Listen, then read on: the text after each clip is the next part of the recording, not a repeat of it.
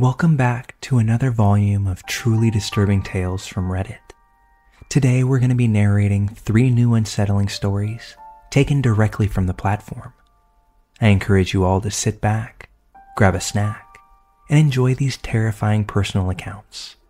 Now, without any further delay, let's jump right in.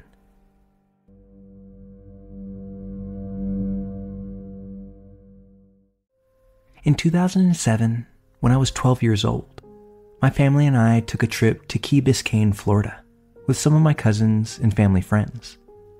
Naturally, while at the resort, my cousins and I would spend time at the kids' club, where there were always a bunch of kids to hang out with, epic chicken fingers and ranch dressing, and fun games for us to play.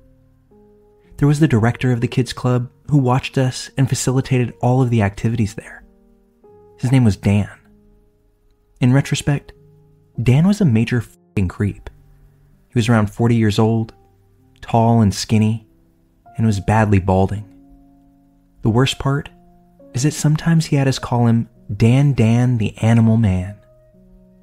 Side note, these sort of memories leave me in awe of just how naive and blinded to danger I was as a kid. If I ever met this guy now, I wouldn't want to get within 5 feet of him. Yet there I was as a 12-year-old, thinking he rocked. Time is a wonderful thing for these realizations. Anyhow, I digress. It was made clear to all of us that for unknown reasons, Dan was leaving the hotel in a week. None of this fazed me as a kid. But on our last day at the hotel, I lost my cell phone. It was a bright blue chocolate cell phone, if anyone's old enough to remember those. I quickly told my parents that I couldn't find my phone. And considering this was already the second phone that I would have lost that year, my mom yelled at me and told me that if I didn't find it, I'd be grounded once we got home. I hurriedly ran around the hotel looking for my phone, and along my way, I went into the kids' club to see if anyone had found it. The room itself, that was typically bustling with kids and activity, was eerily quiet and empty. But Dan was there, sitting on a couch, all by himself. "Hey Dan, did you by any chance see my phone?" I asked. Dan responded emphatically, "Yeah, I found it and put it in the lost and found in the basement. Come with me." Thinking absolutely nothing of this, I mindlessly followed Dan as he led me around the back of the hotel. We walked for about 3 minutes and arrived at the foot of a stairwell leading into the basement. We were standing at the back of the hotel in a strange area, and there was no one else in sight. "It's down there?" I asked, obviously confused. I was staring down a long flight of stairs leading into absolute darkness. The walls were made of unpainted concrete, and it looked like no more than a storage area, let alone a basement with a lost and found. Dan nodded and held the door open for me, motioning for me to head down the stairs first. Something in my 12-year-old self suddenly woke up.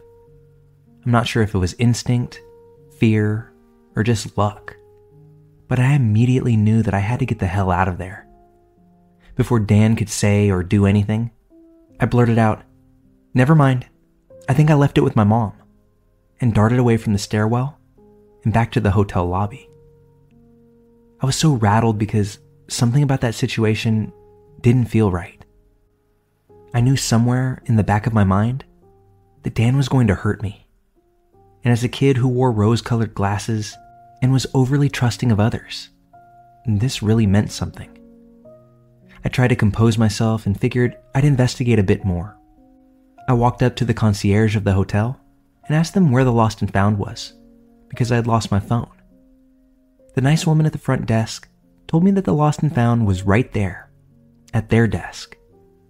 She then asked me what kind of phone I lost, and after I told her it was a blue chocolate flip phone, she smiled and pulled it out of the box under her desk.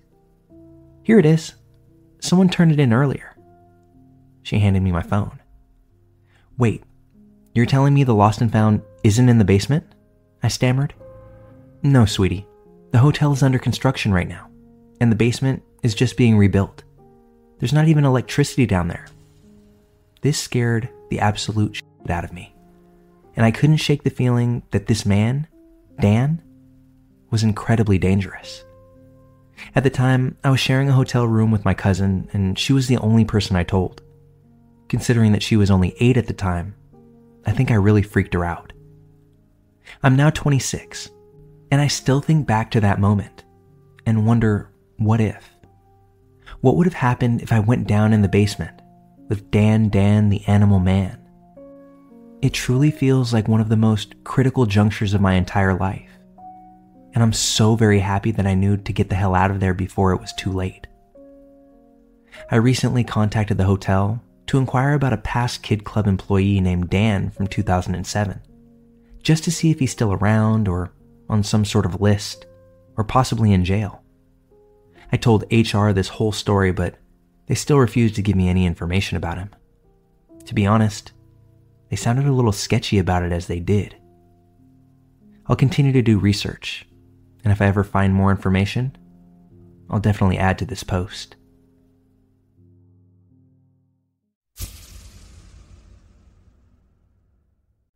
This story took place about 15 years ago, when I had just come home from college on winter break. Home this time was not the house that I grew up in. My parents had just recently moved away from our small city and out into the rural parts of our county, so it just didn't feel the same to be in a different space. Maybe that's what triggered my worry that night. In my family, I'm always the one thinking of worst-case scenarios, generally distrustful of others, and mostly seeming like the annoying worrywart. Call it what you will, but in certain situations, it's also the gift of fear.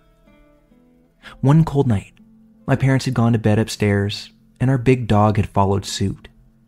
I thought I'd watch TV in the living room for a bit before going to sleep myself, and I settled in on the couch. The living room was in the front of the house, and with the recent move, the shutters on the window weren't there at the time, only see-through curtains that weren't really drawn. I noted this, but was used to our old house, where the only ones who could see in were the neighbors that we knew so well. I'm watching TV for about half an hour when the screen just cuts out. The entire TV goes snowy. Back then, my parents didn't spring for the extended cable package. You just watched whatever your local channels brought you. I looked up from whatever I was doing to distract myself at that moment. Texting maybe. At first thinking, well, that sucks the TV went out. But even as I formulated that thought, something felt off. I tried the remote, but no other channels worked. And so I was just sitting there, thinking about what I should do instead. When all of a sudden, my cat jumps up onto the windowsill and starts wailing. Now, this may seem innocuous, but anyone who knew my cat knew that this was not par for the course. He was pacing and wailing at the window, and that's when a feeling of dread washed through me, and I found myself frozen on that couch. The feeling of dread is one that's so fiercely visceral that all I could do was think, what the hell is going on? What's out there? I tried to settle myself down in this unfamiliar dark house, and by some stroke of luck, I was able to do just that. But then, there it was. I swear on all I have in this world that this cold waft of air blew right through the house, and that's when I heard the side door open. At this point, I didn't even realize that this house had a side door, but I heard it, and I felt that burst of air. I instantly became unfrozen, and that's when I bolted. I run upstairs to wake my parents and slumbering dog, and I frantically tell them that someone is trying to get in the house. They, I think, were a little bit annoyed. I'm a worrier, remember? But still, they get up, and I think they try to placate me by looking around the house. They go check all the rooms, including the basement, while I'm both scared and exasperated. They are sleepily roaming about into dark rooms unarmed, when God knows who has probably made it inside already. Well, they didn't find anything. They just verbally patted me on the head and said goodnight. Needless to say, I felt foolish. That is, until the next morning. I don't know what prompted my parents to call the police, but sure enough, 2 officers showed up and asked me how I knew someone was out there. I start answering. Well, the cat was meowing a lot on that windowsill, and that's when my voice kind of just trailed off, waiting for the reaction that I usually get, which I got. The cop smirks. A cat, huh? Okay, bruh, get on with it.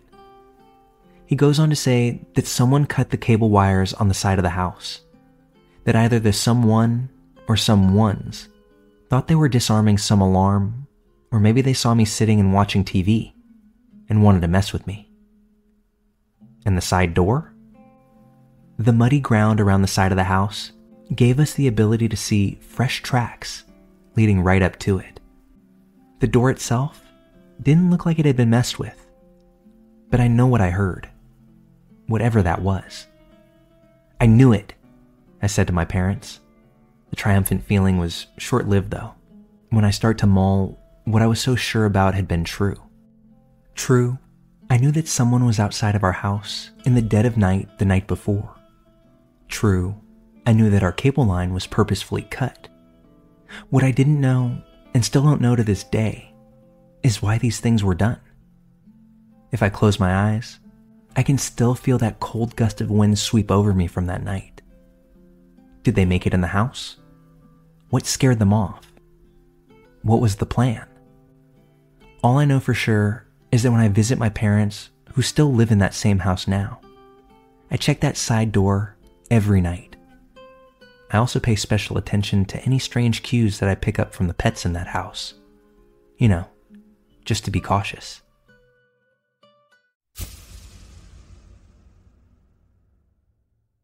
So this is something that I don't normally share, as it still makes my skin crawl to this day, but here goes. My mom used to be a nanny for a very wealthy family back when I was a kid. The parents of the kids preferred that my mom watch the children at their home, and compromised in allowing her to bring me with her to work, since she had no one to take care of me at home. During the years, my mom acquainted herself with their housekeeper, but always kept a distance because the lady seemed a little bit off. But my mom is so damn nice that she gives everyone a chance. Well, as the years go by, this housekeeper lady begins to tell my mom that I was such a beautiful young girl and so smart, etc. Blah, blah, blah. She then begins to mention her son more frequently, in which case my mom would change the subject because she had an idea where this conversation was going. But this woman was relentless. This lady would always say how her son loved to write and to draw and how handsome he was, but she wouldn't share much more than that. And to be frank, we really couldn't care less. Mind you, I was only about 13 at this time. My mom asked her bluntly one day, after becoming uncomfortable with the constant flaunting of her son, "Why do you keep mentioning your son around my daughter? Are you trying to set them up or something? Because she's too young for any relationship, if that's the case."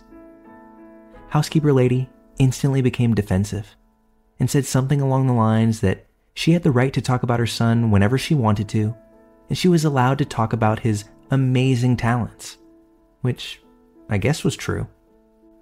My mom and I tried to move on from the subject and thought that maybe we were overreacting, so we tried to not let it bother us again. Fast forward a few months, and it would be hard for anyone to make the case that we were the ones overreacting. I remember that it was a weekend, maybe around 8 or 9 p.m., and I remember being at my dad's house because I spent weekends with him and my half-siblings. My mom calls my dad crying and terrified, and she tells him to make sure that I don't leave his sight and asks for him to be on high alert. She said she called the cops because a man came knocking on the door, asking for me. She said this man looked no younger than 30 years old. My mother expressed how angry she was at first thought, thinking that I'd been talking to this man behind her back. So she asked, "Who are you?" His response? "Oh, my name is Mark. In fact, I think you may work with my mom. Your daughter and I have been talking. She happened to give my mom her number so that we could text, and we're supposed to be catching a movie and dinner tonight." In case you didn't catch that, he admitted that he was the housekeeper lady's son. My mom immediately knew that he was lying and began shouting for him to leave. She knew very well that I'd never spoken to this man in my entire life, let alone agree to go out with him. He continued to hound my mom and became irate, insisting that we had planned a date for that night. Luckily, my older brothers were visiting with my mom and called the cops before confronting this man, which almost led to a physical altercation. But the guy fled to his car the moment he saw my brother stand up and go to meet him. Of course, he left the scene before the cops got there. And coincidentally, that housekeeper lady never showed her face at my mom's job again either. The only explanation we have as to how he could have found my mom's home is that his mom followed her after work or something of that nature, as my mom never shared that kind of information with anyone.